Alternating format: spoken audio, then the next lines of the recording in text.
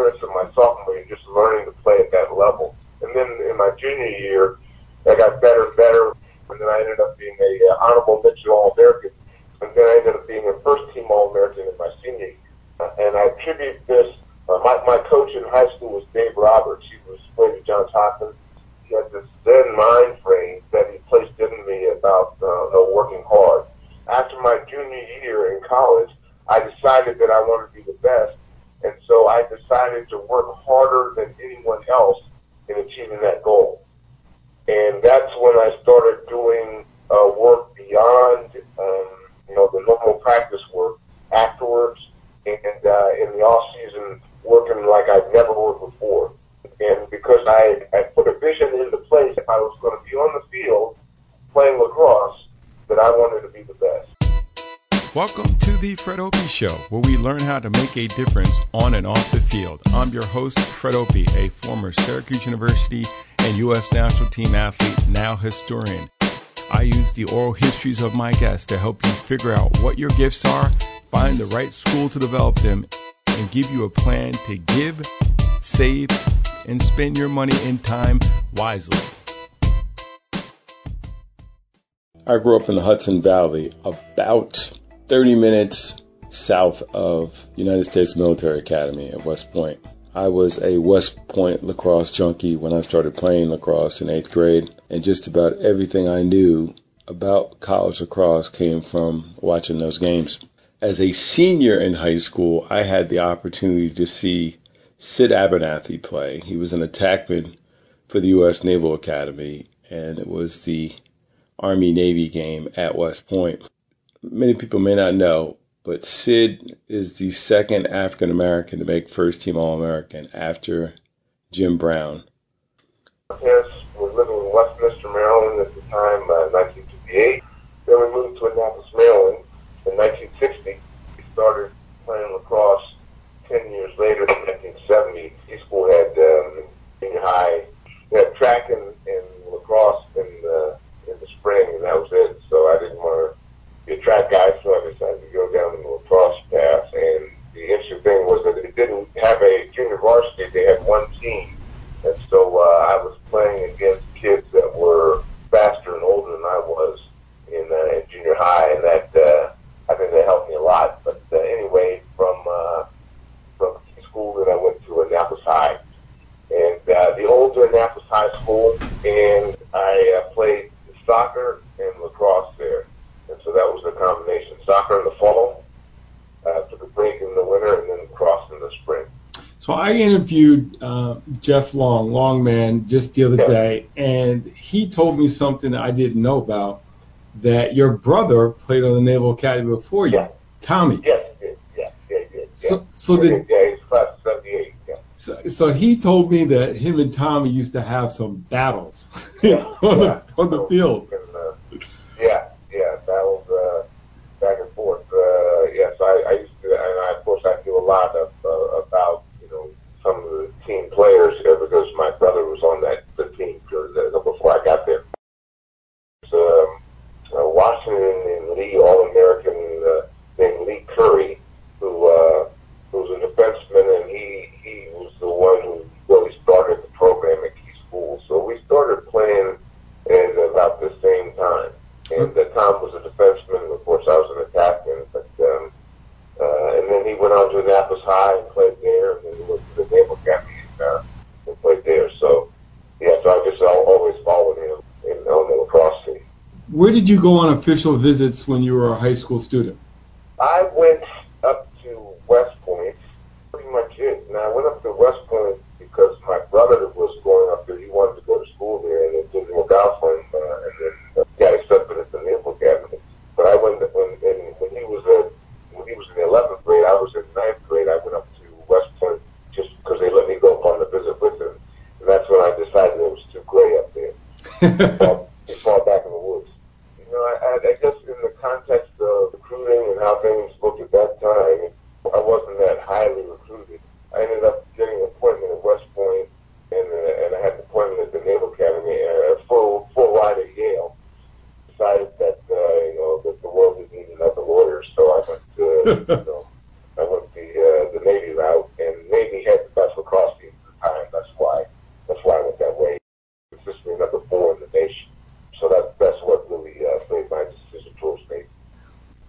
So when you ended up going to the Naval Academy, what was the transition like for you in terms of academics and lacrosse? I started out as an aerospace engineer when I got there, and quickly realized that I wasn't going to be able to do that and play lacrosse at the same time because it's just too intense. So everyone ended up with a Bachelor of Science from the Naval Academy just because of the amount of engineering you take, regardless of the curriculum that you choose for your major studies. And academically, it was a big challenge. The military requirements, the academic requirements, the long days, plus adding on the varsity sport, and to really put everything in the right perspective and plan your time wisely with fall ball and winter preparation and the spring season. You basically had to play lacrosse year round in order to compete and be a starter. It was really, really interesting that I always found that my grades were better during lacrosse season when I had less time than they were in the off season. It comes down to time management, that right. When you have that extra time on your hands, you think right. you have more time to do stuff versus when you're in season, you're like, I better get this done now while I can if I want to get some sleep. Yeah. Challenge for me was I actually was on the bench on the varsity for my freshman year, so I considered that a victory because I didn't get to play that much, but I had 3 All-American attackmen ahead of me. So Mike Buzzle, Brendan Steck, and Mike Hannon, called Mike Hannon Toad. And Toad was a traditional priest attackman, not like the attackman they have today. He was not. He didn't handle the ball that much. He could just shoot. You got him the ball in the middle, he could score. And Mike Buzzle they were sophomores, and I was freshman. Right, and then Mike Hannon was also an All-American. He was a junior at that time, so he had 1 more year to play. Mike Buzzle and Brendan Steck had 2 more years to play, and I was behind them on the bench. It just so happened that after my freshman year, Brendan Steck decided to go to hockey. I went from sitting on the bench as a freshman to starting as a sophomore. So, I mean, that was just fortuitous because it looked kind of bleak. Mike Buzzle and Brendan Steck. Let's start with Mike first. What did you pick up from his game that you incorporated into your game? Mike Buzzle actually played with a wooden stick for the first 2 years at Navy, and then he probably went to a plastic stick. But he was playing with a wooden stick when other people were playing with the lighter stick heads. And that's just because he had such skill as an attackman that he was able to play at a level above everyone else with a wooden stick, which was amazing. So when he started playing with the plastic stick, he was even better. You got to remember now, I grew up in Annapolis watching Navy, going to all the Navy games, watching Maryland beat Navy consistently, from 1970 through almost 1980. And so what was very interesting was that I learned, a sense of vision and how to play. For Mike Buzzle, how his sense of vision brought just, his greatness to the game. He was able to dodge, 2 to 3 people at once and still have, the vision to either, score or assist. Mm-hmm. But what I think was most interesting about that whole experience with Mike Buzzle was that when I arrived in my junior year and we were playing Maryland now again, my emphasis in history is watching Maryland beat Navy teams for as long as I can remember. But we went to Maryland in my junior year when Mike Buzzle was a senior, and we beat Maryland in a great game, and we also beat them my senior year, but we beat them in my junior year.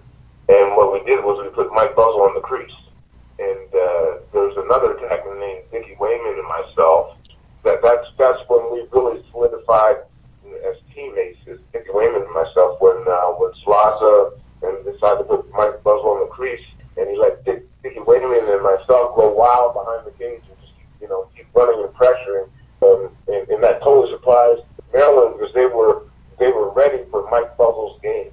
And Mike is a very talented player. I mean, I just used to sit and on the other side of the cage and watch him and just watch him make certain moves and just say, he's not going to get out of that one. He's not going to get out of that one, and he would. He was an incredibly talented player.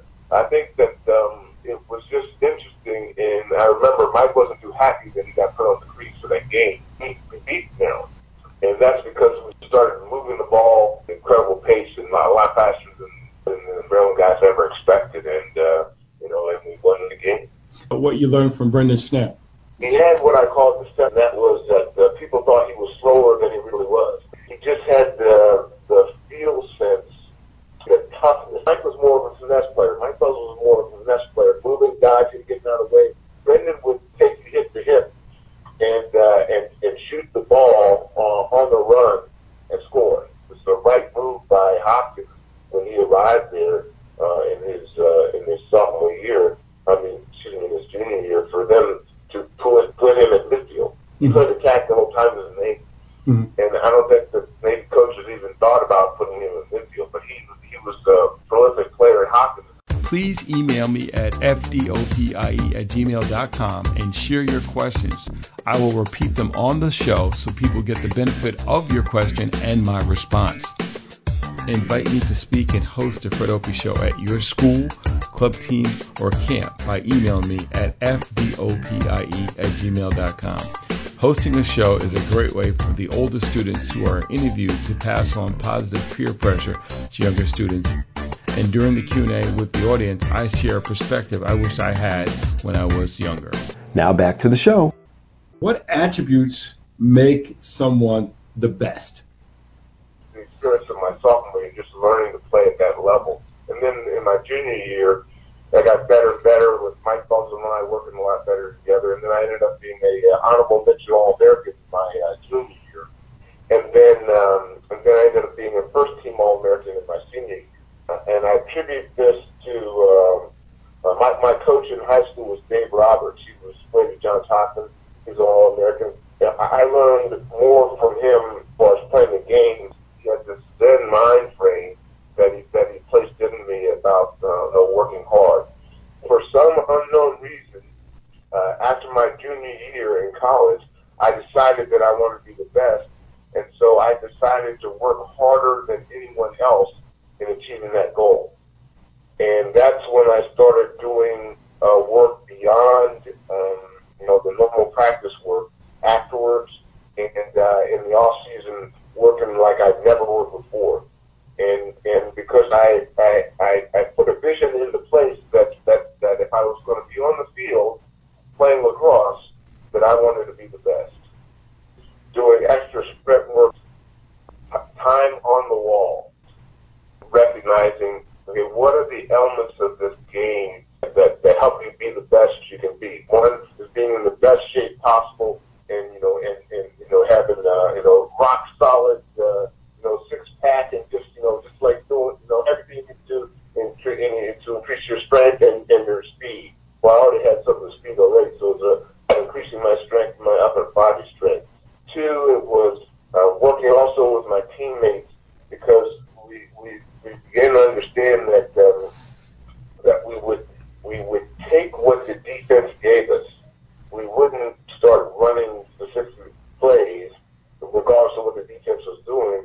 And it's an offensive mindset. It's the counter to the counter. Start with your gift. Understand and monetize it while serving others with it. This is my latest book. Here's what people are saying about it. I like the comparison of your life's journey to that of overhauling and realigning your car. This is a great read. Maura Rodino, parent of a high school student athlete.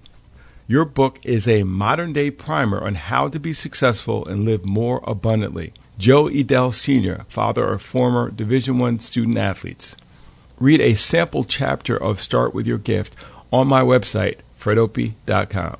Welcome back to this edition of The Fred Opie Show, unpacking history to positively impact the future. There's a whole mental game going on between the goalie and an attackman. And a lot of times goalies, because of some unknown tell, will guess correctly. And Federico had that down to a science. Tell me about the second team All-American that year was Jose Oliverio from Army. Why was he so good? I think his thing was the angles. He cut off angles. He would come out pretty far. and almost attack you. Bob Henry, who first team All-American, Defenseman of the Year. Why was Bob so good? Once he checked you, you knew that he was there. Waited for him to check me really hard, and then I would just spin off that. His strength was his decision to check you, but that was also his weakness, because once he checked, he was committed. And if you survived that check, he gave everything to that check, and then he couldn't get his body back in position. Tommy Sears. I was known as a pretty strong right-handed player, and no one really even saw much of my left hand. And in my junior year, in the playoff game against North Carolina, we lost at 4 goals, and an extra man on the left side with my left hand. Tommy came up to me and said, kind of like in one of the timeouts or something, he said, "You're not supposed to be able to do that." Terry Smith was my offensive coach, gave the same remark. He said, "Where's that been all year?" He was a great enough goalie to allow you to score enough, but not enough to win. Hey, listeners, we want to make you aware of the Jim Brown 56 Lacrosse Challenge. Donate $56 or more to the Uganda Lacrosse Foundation at ugandalacrosse.org. 56 was Brown's Syracuse lacrosse jersey number. Purchase a copy of my lacrosse memoir/career advice book, Start With Your Gift. Post a picture of you holding your copy of the book on Instagram and tag me, and I will donate 10% of the proceeds of your purchase to the Uganda Lacrosse Foundation. It will advance the initiative of getting lacrosse into the Olympics. For that to happen, lacrosse has to exist on all the continents on the globe, and Africa is the last frontier. Your tax-free donation will go a long ways in helping spread lacrosse from not just being the fastest game in the United States, but the fastest growing game across the world. If you could have dinner with 3 people, dead or alive, who would you have dinner with, and why would you choose that individual? Colin Kaepernick. The reason why I want to sit down and talk to him about his decision to start the kneeling, to bring attention to plight in the underserved community, especially the African Americans, battles that have been going on between African Americans and police as part of the societal challenge. I would sit down and talk to him, say to him, my 26 years of military service, as I see it, was designed to actually create the environment where if he wants to silently protest something that he feels is wrong in society, he has the right to do so, and that's why we have a military, and that's why we're out there, protecting this country, because so that people can exercise their rights and their God-given rights in this country. Number 2, Colin Powell, because I was in Desert Shield and Desert Storm when Colin Powell was the chairman of the Joint Chiefs of Staff. And he and the generals during that time frame were determined to right the wrongs from Vietnam, bring back a real victory, a decisive victory for this country, because they were junior officers in Vietnam. No real say as to strategy and policy. They were out in the field. They were trying to stay alive. And I'd love to sit down with him and have a discussion from a historical standpoint of what his perspective was at the time and is now in relation to bringing the victory on the battlefield in a quick fashion against Saddam Hussein and the Iraqi military. And your third dinner guest, who would you have? Jim Brown. I'd like to sit down and talk to him about his experience at Syracuse.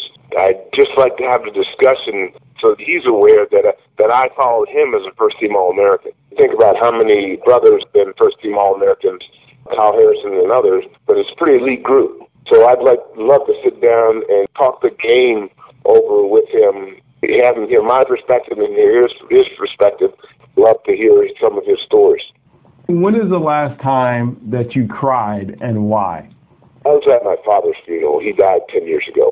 The thing about life is that when you see one of your parents laid out in front of you in a church, you come to a sense of your own mortality. You realize, I'm not going to be here forever. It made me come to tears, and otherwise I generally am not. Most military guys, you kind of find out that, we're kind of hardened by being in the fire somewhere and doing things that other people only don't do. So not much else in my life has motivated me to tears, but that did. So here's my final question. Sum up the totality of everything you've learned about having a positive impact on the world around you, And I'd like you to make a video right now for us in your mind of 3 things that you would share in that video, and it'll be played at your memorial service in your absence. So you'll be laid out, and you're going to, in that video, people are going to be watching, reflecting on the life of Sid Abernethy. What are 3 ways that people need to live if they're going to have an impact on the world around them that you would share in that video played at your memorial service? Share that part of the game that I'm aware of that will maybe help them, inspire them to be, better players down the road. The other would be, service to country, and how much you gain from being in a culture of service and thinking about others before yourself. If the movie could be made, them saying, hey, I saw Sid Abernethy play, and that's why I picked up a stick. If I hadn't seen him play, it wouldn't have been possible for me. I wouldn't even have picked up a stick. How many people were inspired to pick up a stick by what I did on the field and how well I tried to represent the sport. Thank you for your service to the country. Number 2, I was one of those young kids watching you play. Again, this is a time in a game where you didn't see a lot of black and brown folks playing our game. So here it is, you're on attack, and defending, and the goal is a Hispanic brother, Jose Oliverio. I don't think people necessarily understand what it's like to grow up in a sport where you don't see you. Amputees taking up the game of lacrosse, wheelchair lacrosse. You have people who are being role models, and it's so important. And for me, you definitely were that. It was almost like when I saw you play, I said to myself, I can do that. And that is so important. I'd say similarly, I'm named after Frederick Douglass. I'll never forget when my mother gave me the autobiography of Frederick Douglass, and this is a time when I'm struggling academically because of a learning disability. And I see this man who it was illegal for him to learn how to read and write. And he did it anyhow in the midst of servitude. And it said to me, I have no more reasons, learning disability or not, that I cannot strive and have success academically. So thank you for your example. Thank you for taking the time to share your lacrosse journey. Thank you, Sid, for joining us. Hey, certainly. Thank you. I appreciate it. If you are joining us for the first time, you can go on my Facebook page and you can listen to the many interviews that we've done. I started doing the Facebook Live as a way of recording my guests, sharing the long form with the audience, because if you listen to the podcast, you're only getting the smaller part. The podcast, if you want to go to our archive, it's at fredopie.com and look for the link to the podcast. There's also a link, the book Start With Your Gift, which is my lacrosse memoir. That's a wrap for this show. Thanks for listening. To hear more content like it, go to fredopie.com. If you have questions about advertising and sponsoring this show, contact us at fdopie@gmail.com. That's fdopie@gmail.com. Write me to speak, teach, and consult at fdopie@gmail.com. That's fdopie@gmail.com.